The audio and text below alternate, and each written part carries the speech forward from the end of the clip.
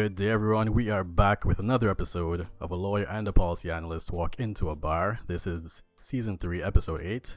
As always, I am Jadrick Cummings, the lawyer. And I'm Delano D'Souza, the policy analyst. And today we have another good topic for you. We're going inside the United Nations Security Council as St. Vincent and the Grenadines begins its non-permanent 2-year term. And we have two guests with us today. We're going big again, Jadrick, 2 guests. Of course, as usual. And we're going to really get their perspective. I'm going to just give them a couple seconds just to introduce themselves before we move right into the pod. Jamisha, ladies first. Thank you, Delano. Thank you to Jadrick as well for having us. I'm Jamisha Prince. I am a counselor at the Permanent Mission of St. Vincent and the Grenadines to the United Nations. I am also the legal advisor there. Right now, I am advising on some Middle East matters and some matters in Asia. So Syria, for example, the DPRK, also known as North Korea. I advise on all of those things. Wow, that's good. I can't wait to get to pick your brain on this. And Dominic, just a couple seconds to introduce yourself to the listeners. Thank you, Delano. Thank you, Jadrick. And just to reiterate what Jamisha said, thank you very much for having us on this podcast. I must say that, having listened to the podcast a number of times, I really appreciate the effort that you guys are putting in with public education. We think it's very important. So we are very happy to be here. Thank you. To our listeners, my name is Dominic Brisbane. I am a counselor with the St. Vincent and the Grenadines Permanent Mission to the UN. I function as a special advisor on African issues. So I am responsible for a number of countries that are on the agenda of the council, which include the Central African Republic, as well as the Democratic Republic of Congo, as well as some regional files on the African continent. I also deal with the issues related to peacekeeping and peace building. Oh, wow. All right. This podcast is going to be interesting because I've long since Jadrick wanted to kind of get into how the United Nations Security Council functions on a day-to-day and so on. I'm sure a lot of our listeners want I know to get since into that Season as 1, well. right? So Since we did our jump first thing. Yeah, since we first we're touching it. positioning ourselves with the bid. Was that our first episode, Delano? I can't remember. Yeah, I think it Season was. 1. It was our first episode. So things really coming full circle, boy. Yeah. Definitely good to have you guys on. Even before you go into the background, it'd be good to hear, just they could probably tie in, just to hear from our guests what it was like for them moving into to becoming counselors on the UN Security Council. I know Jamisha moving from a lawyer here, and so just going directly into that, what was it like in terms of preparation, training, and so before we actually go into some background about what the UN Security Council does and what it is. Thanks, Jadrick. Well, it was really an overwhelming transition because I was practicing law in St. Vincent. I was a prosecutor at the Office of the Director of Public Prosecutions.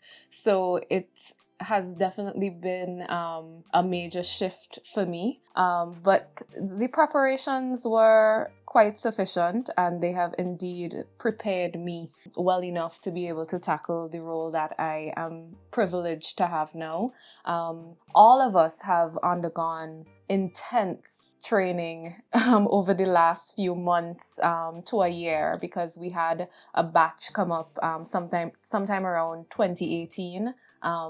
September 2018, and then we had a second batch come in to join us in late 2019. So we've had serious preparation from different missions. We've had negotiations training from the Permanent Mission of the Kingdom of the Netherlands. They actually brought negotiators from the Netherlands to train not just St. Vincent and the Grenadines, but other missions who were going to be joining the Security Council. And but personally, it has been, quite a challenge, an exciting challenge, but a challenge nonetheless. It's indeed a pleasure to be able to serve St. Vincent and the Grenadines in this way, because really that's what we're here to do. We're serving, we're not just serving St. Vincent, we're serving mankind, because we're ensuring that international peace and security is protected, and we just hope that we're able to make a lasting impact on the Security Council. Wow, well said. Dominic, how about you? How was it for you moving into UN Security Council? Well, for me, my entry was a little bit different than Jamisha's in that I'm one of the late entrants. I joined the team in the end of October last year, so it was quite a hectic experience for me. It was very steep learning curve in that although I came straight out of academia where I focused primarily on similar issues, and just to kind of give a brief snapshot, I've just completed doing a second master's in the field of global governance, and this was just in August of last year, and then I jumped from that straight into this new experience. But for me, it was really challenging, like Jimisha said. But the resources at our disposal within the UN system made it manageable. So we had to basically be brought up to speed pretty quickly on issues such as the working methods of the Security Council and various practices and procedures that we use to carry out our task. The functioning of the overall UN system, as well as the subsidiary organs that support the work of the Council, and as well as other things, the tools of the trade, so to speak. So the Council uses a set of tools such as sanctions mechanisms that are used to shape the behavior of certain states and non-state actors that threaten international peace. So we had to basically be brought up to speed as to how these things, how they work, the way they impact our day-to-day. So altogether, it has been a very intense process, but a very interesting one. And for me personally, because I have a general interest in this area, generally it was a very, like I say, personally very rewarding, although it has taken a lot of personal sacrifices in order to really stay ahead of the curve. I can imagine that. Thank you. And you guys are among some of the youngest members of staff in terms of the different missions at the UN Security Council. Is that correct? That is correct. And our ambassador, Her Excellency Rhonda King, she really loves to to tell people that like we have such a young and vibrant staff. We're ready to tackle all challenges. We're energetic, and interesting to note is that I think our ratio, women to men, it stands at about 2/3. Dominic could correct me if I'm wrong, but we are a female-dominated staff. I think that's a good thing. I think that's an excellent thing. Our permanent representative, Ambassador King, woman. Our 2 deputy permanent representatives are women. Our political coordinator is a woman. Both our alternate political coordinators are women. Our legal advisor is a woman. So yeah. I love this song. So our mission is quite a unique one. We're not just young. We're bringing a different perspective. And we're also one of the smallest teams. That's something that we also have to highlight. Given the fact that St. Vincent and the Grenadines is new to this game, and we're a first timer on the council, and it's a very remarkable achievement for such a small country to be elected to sit in the council. First of all. But it's also really when you look at the other first timers that have joined us, they are much larger countries, but we are one of the smallest delegations that has ever been elected. So not just the smallest country overall by terms of population size, but the staff that we have on board to take this mantle forward. It's a very small but very proactive group of people. Wow, I can imagine that. Obviously, the differences in terms of the resources of the countries and so on, and obviously it was a difficult task, and we congratulate you guys and St. Vincent and Grenadines again for being elected.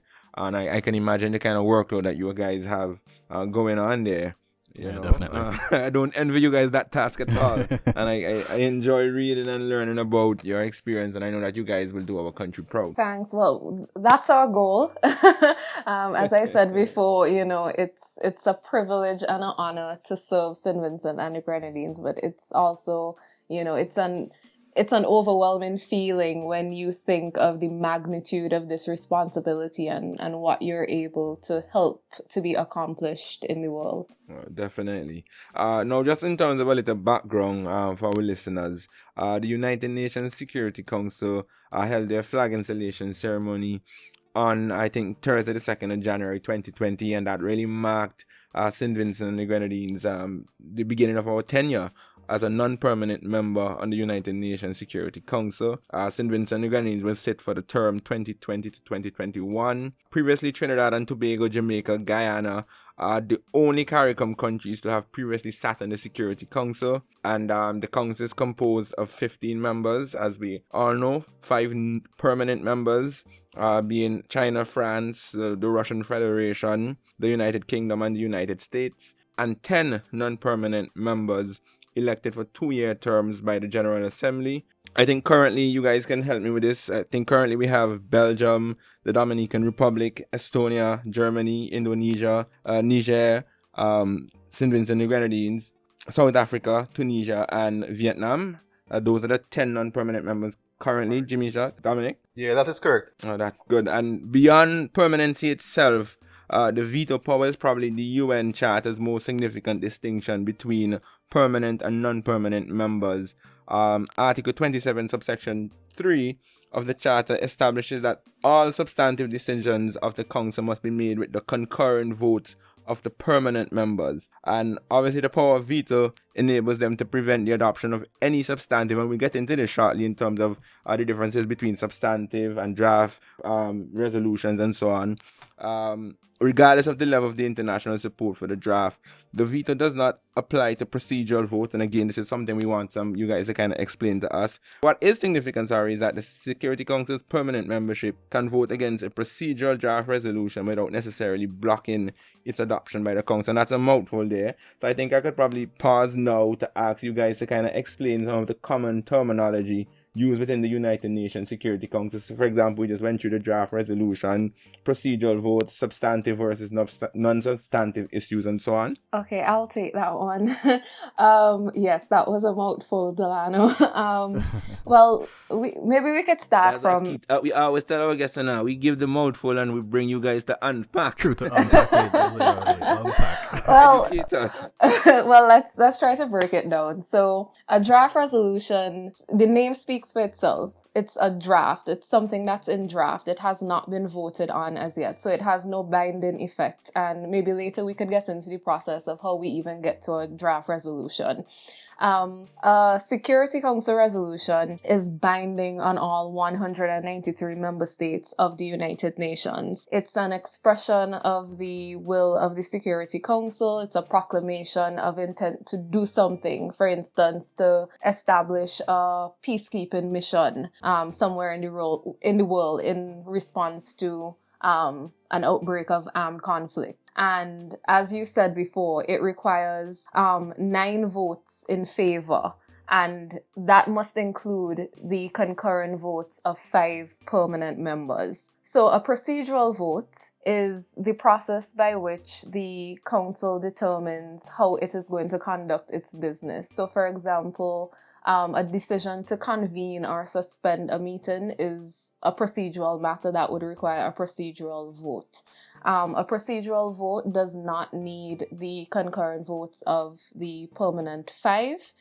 It just needs 9 affirmative votes. A substantive matter, this is what the name says. It's something substantive. It's an important decision of the council in which the council exercises its functions and powers for maintaining international peace and security. You need the concurrent votes of the 5 permanent members in order to adopt a substantive decision. And you touched on the veto. The veto is where a member of the permanent 5, or the P5 as we fondly refer to them as, Fondly. where they vote against any substantive resolution. So if a permanent member does not fully agree with a proposed resolution, but at the same time, maybe they're not fully opposed to it, they may choose to just abstain. And that would allow the resolution to be adopted once it has obtained the required 9 favorable votes. For some reason, I thought that even if they abstain, it couldn't carry. So that's interesting to know. No, and abstention does not count as a veto. And just for background on this on this P5 because I know that, people think, well, where did this whole concept of the permanent five come from?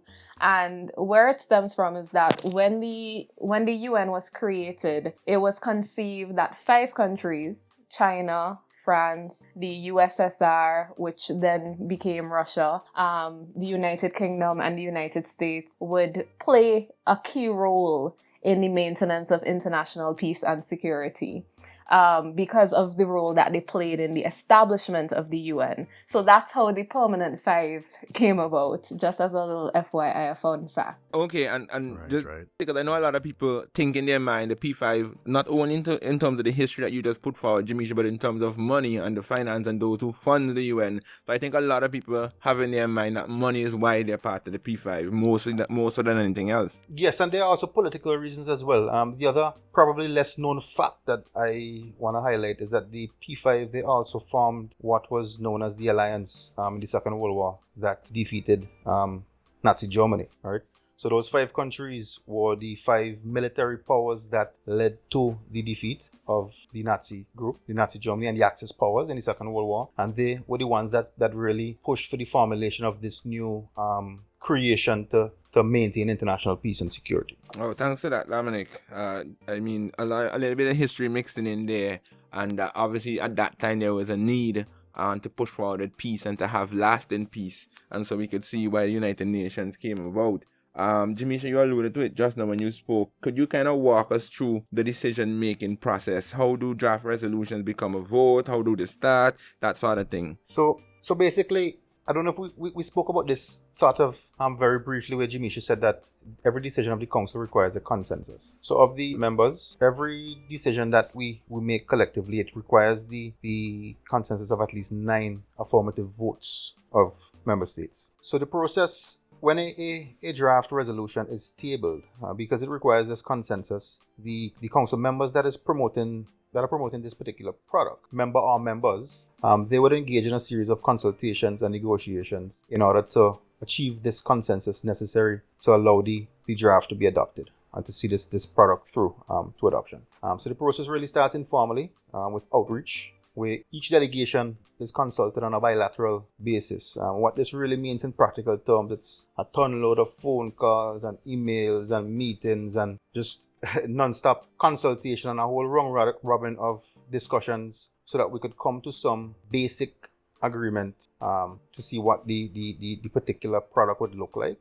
While the delegation that promotes the resolution on a particular issue, they could determine what the overall appetite of council members are to see if the initiative will gain the consensus required. Following this, delegations then confer with our capitals for endorsement on the particular issues. Oh, that's good. I was about to ask you that, not to cross you, I was about to ask you that in terms of, obviously you guys have a mission and you have an ambassador there and so on, but what is the level of communication between, so let's say Kingston in our case, on a day-to-day? Do you guys confer with them on a day-to-day? How often is it that you require them to guide you the way you go forward with the business of the country? Well, it's constant communication really, because the capital is really the brain of the operation.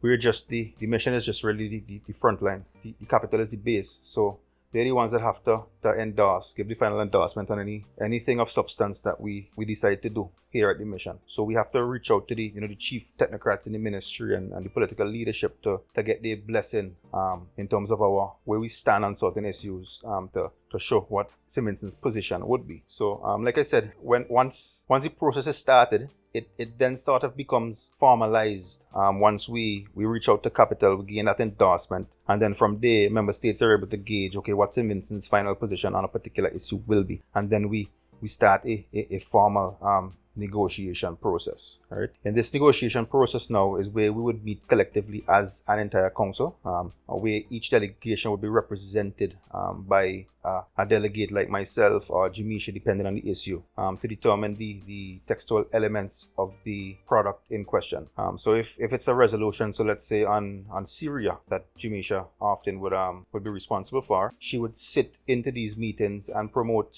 certain elements in accordance with our interests and our perspectives to show the way that St. Vincent sees the conflict in that country and the way it's developing, and to promote the the priorities that we consider to be the actionable areas to settle the issue. All right, yeah. So as you're saying, like you would reach out to capital and so on, Jamisha, would if it's in relation to a particular area, say Syria or whatever, particular issue. What I'm trying to find out though is, does like St. Vincent have an overarching goal in terms of its time on the Security Council, in terms of its mission there? Is there something that you set out to achieve? Is there something that you think St. Vincent being on the Security Council can set an example for other small states or so forth? Because that's something that's come up a lot, saying that St. Vincent is a small state. What position do we have there? Why are we there? Do you guys have an overarching plan, so to speak? We have a number of key actionable areas that we hope to achieve during our tenure. But for one, as a small island developing state, one of the biggest issues that we're faced with is climate change. So we hope to raise this issue at every opportunity that we have on the council. So whether it be raising it during our statements in the council or when we're negotiating the text for resolutions, we try to promote the language as it relates to that. But before I dig deeper into that particular issue in terms of what our agenda is, we have to set a kind of clear benchmark relating to what smallness entails, because this discussion is one that, within the academic community, is something that has been ventilated quite often, and many analysts of international politics, they promote a divergent set of views as it relates to the discourse surrounding smallness. And smallness could be many different things. For some, it's done by measuring the population and geographic size of a country, its military capabilities, the strength of its economy. But however, in the context of the UN system, these attributes are often meaningless, because the working relations among states are defined by the principle of sovereign equality. Now, what this means in practical terms is that no matter how small we are as a delegation or as a country, right, we are equal amongst our contemporaries on the council. In this space, even though we don't have the veto power of the P5, compared to our contemporaries, it's each of us have one vote on any particular issue. Dominic, I'm glad you mentioned that now, because one of the questions I had was that some people have argued that being an elected member and a small state will not give St. Vincent and the Grenadines any sufficient weight in the future discussions and the council and to bring forward its agenda. What are your thoughts on this? I don't necessarily agree with that posture, primarily because I've actually experienced it now, and I see what the dynamic is like working at the council. One of the things that sort of stands out to me is that our principal posture as a nation over the years, it has given St. Vincent a sort of brand that allows it to build and maintain alliances with other countries in the UN system. And this is because we have a level of trust amongst our contemporaries. Now, our Prime Minister has made a number of significant statements over the years that has impressed on me personally, and in many ways it has shaped the work of our delegation. And one of these is that, and it sort of goes back to the statement I made earlier in terms of the principle of sovereign equality,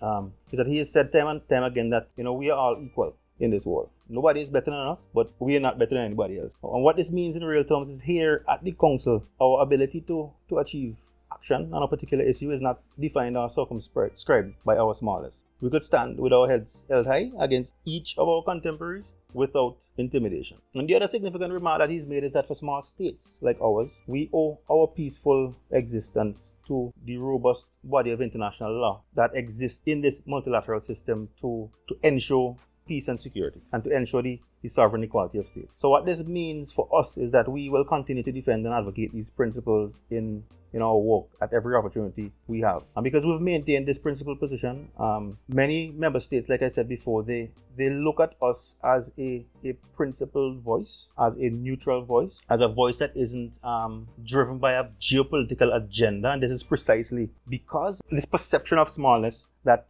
many individuals and delegations, they look at us as not a geopolitical player.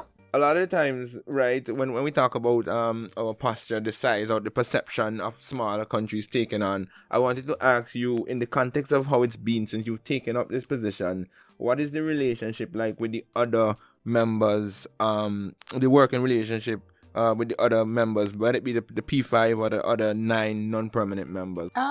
I could just jump in here. I think, the welcome overall has been quite overwhelming, and it has been very positive. I think from the outside, a lot of people look on and they see the P5 as, you know, this enigma, and they think that the P5, The big you know, boys. yeah, and they're looked at as the big bad wolves. But really, you know, we've had only so far positive experiences.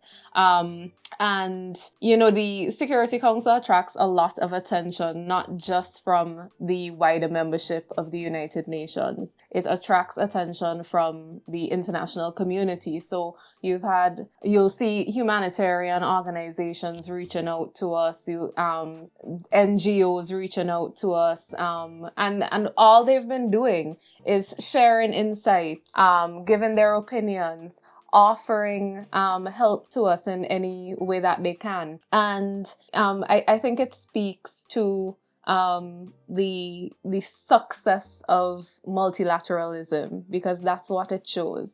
Our work in relationship specifically with council members, though, has been quite interesting.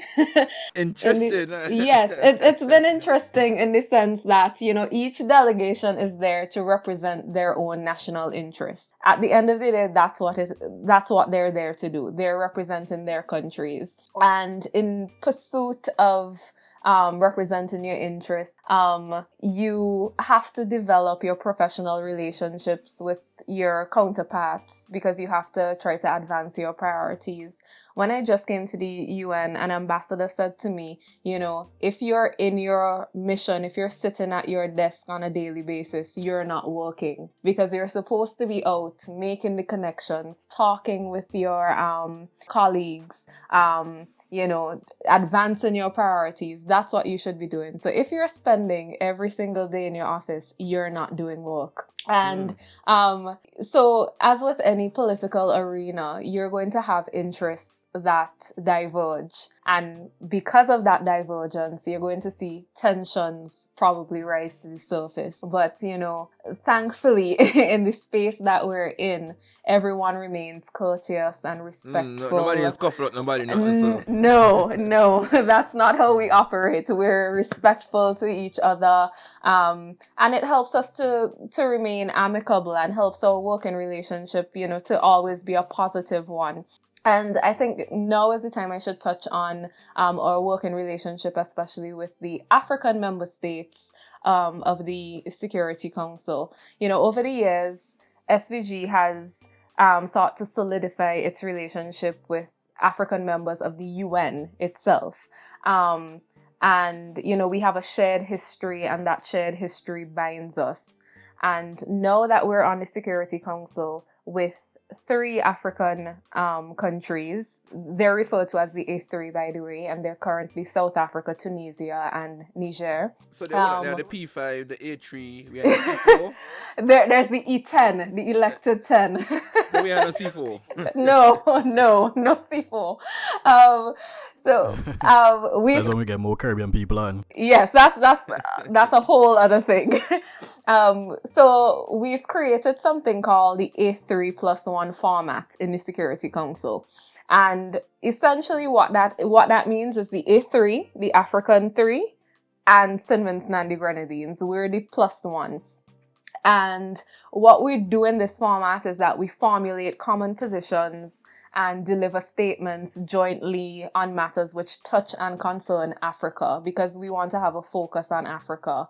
And actually in April this month, we delivered our first joint statement in that formulation, in the A3+1 formulation, on Colombia. And this is the perfect time for me to plug Prime Minister Gonzalez's ABCD Commission. The ABCD stands for Africa, Brazil, Caribbean, and Diaspora Commission. And what it is that it's a cooperation in trade, transport, education, health, things like that, amongst African peoples on the continent, in Brazil, which is the largest population of African peoples outside of the African continent, and in the Caribbean and diaspora. So yes, PM Gonzalez came up with this idea, and I believe he has already raised it with the Ghanaian president, and I think he also raised it with CARICOM. And so that's something that we should bear in mind. We have to try to advance our joint interests because of our shared history and this connection that we're one. So it's just interesting to know. One thing, this A3+1 formulation, I was wondering if it's the first time that something like this has come up, because obviously the constituent members will be different each time. So just wondering if it's a unique thing this time around, or in previous council sittings have there been like cooperations among members. The A3 is a permanent fixture on the council. Every year there are at least every year there are 3 African states that sit there. So the A3 has been the mechanism for promoting issues on the continent in a coordinated fashion. But this has been the first time that any other member state outside of the African continent has partnered with the A3 to produce joint statements and to, like Jamisha said, to coordinate our policy responses. So guys, we're gonna pause the discussion here for part 1 of this 2-part series. Make sure you guys tune in for part 2, where we're going to move more into the specifics of the operation of the United Nations Security Council. As always, guys, I am the lawyer, Jadrick Cummings. And I'm Delano D'Souza, the policy analyst. Catch you guys for part 2.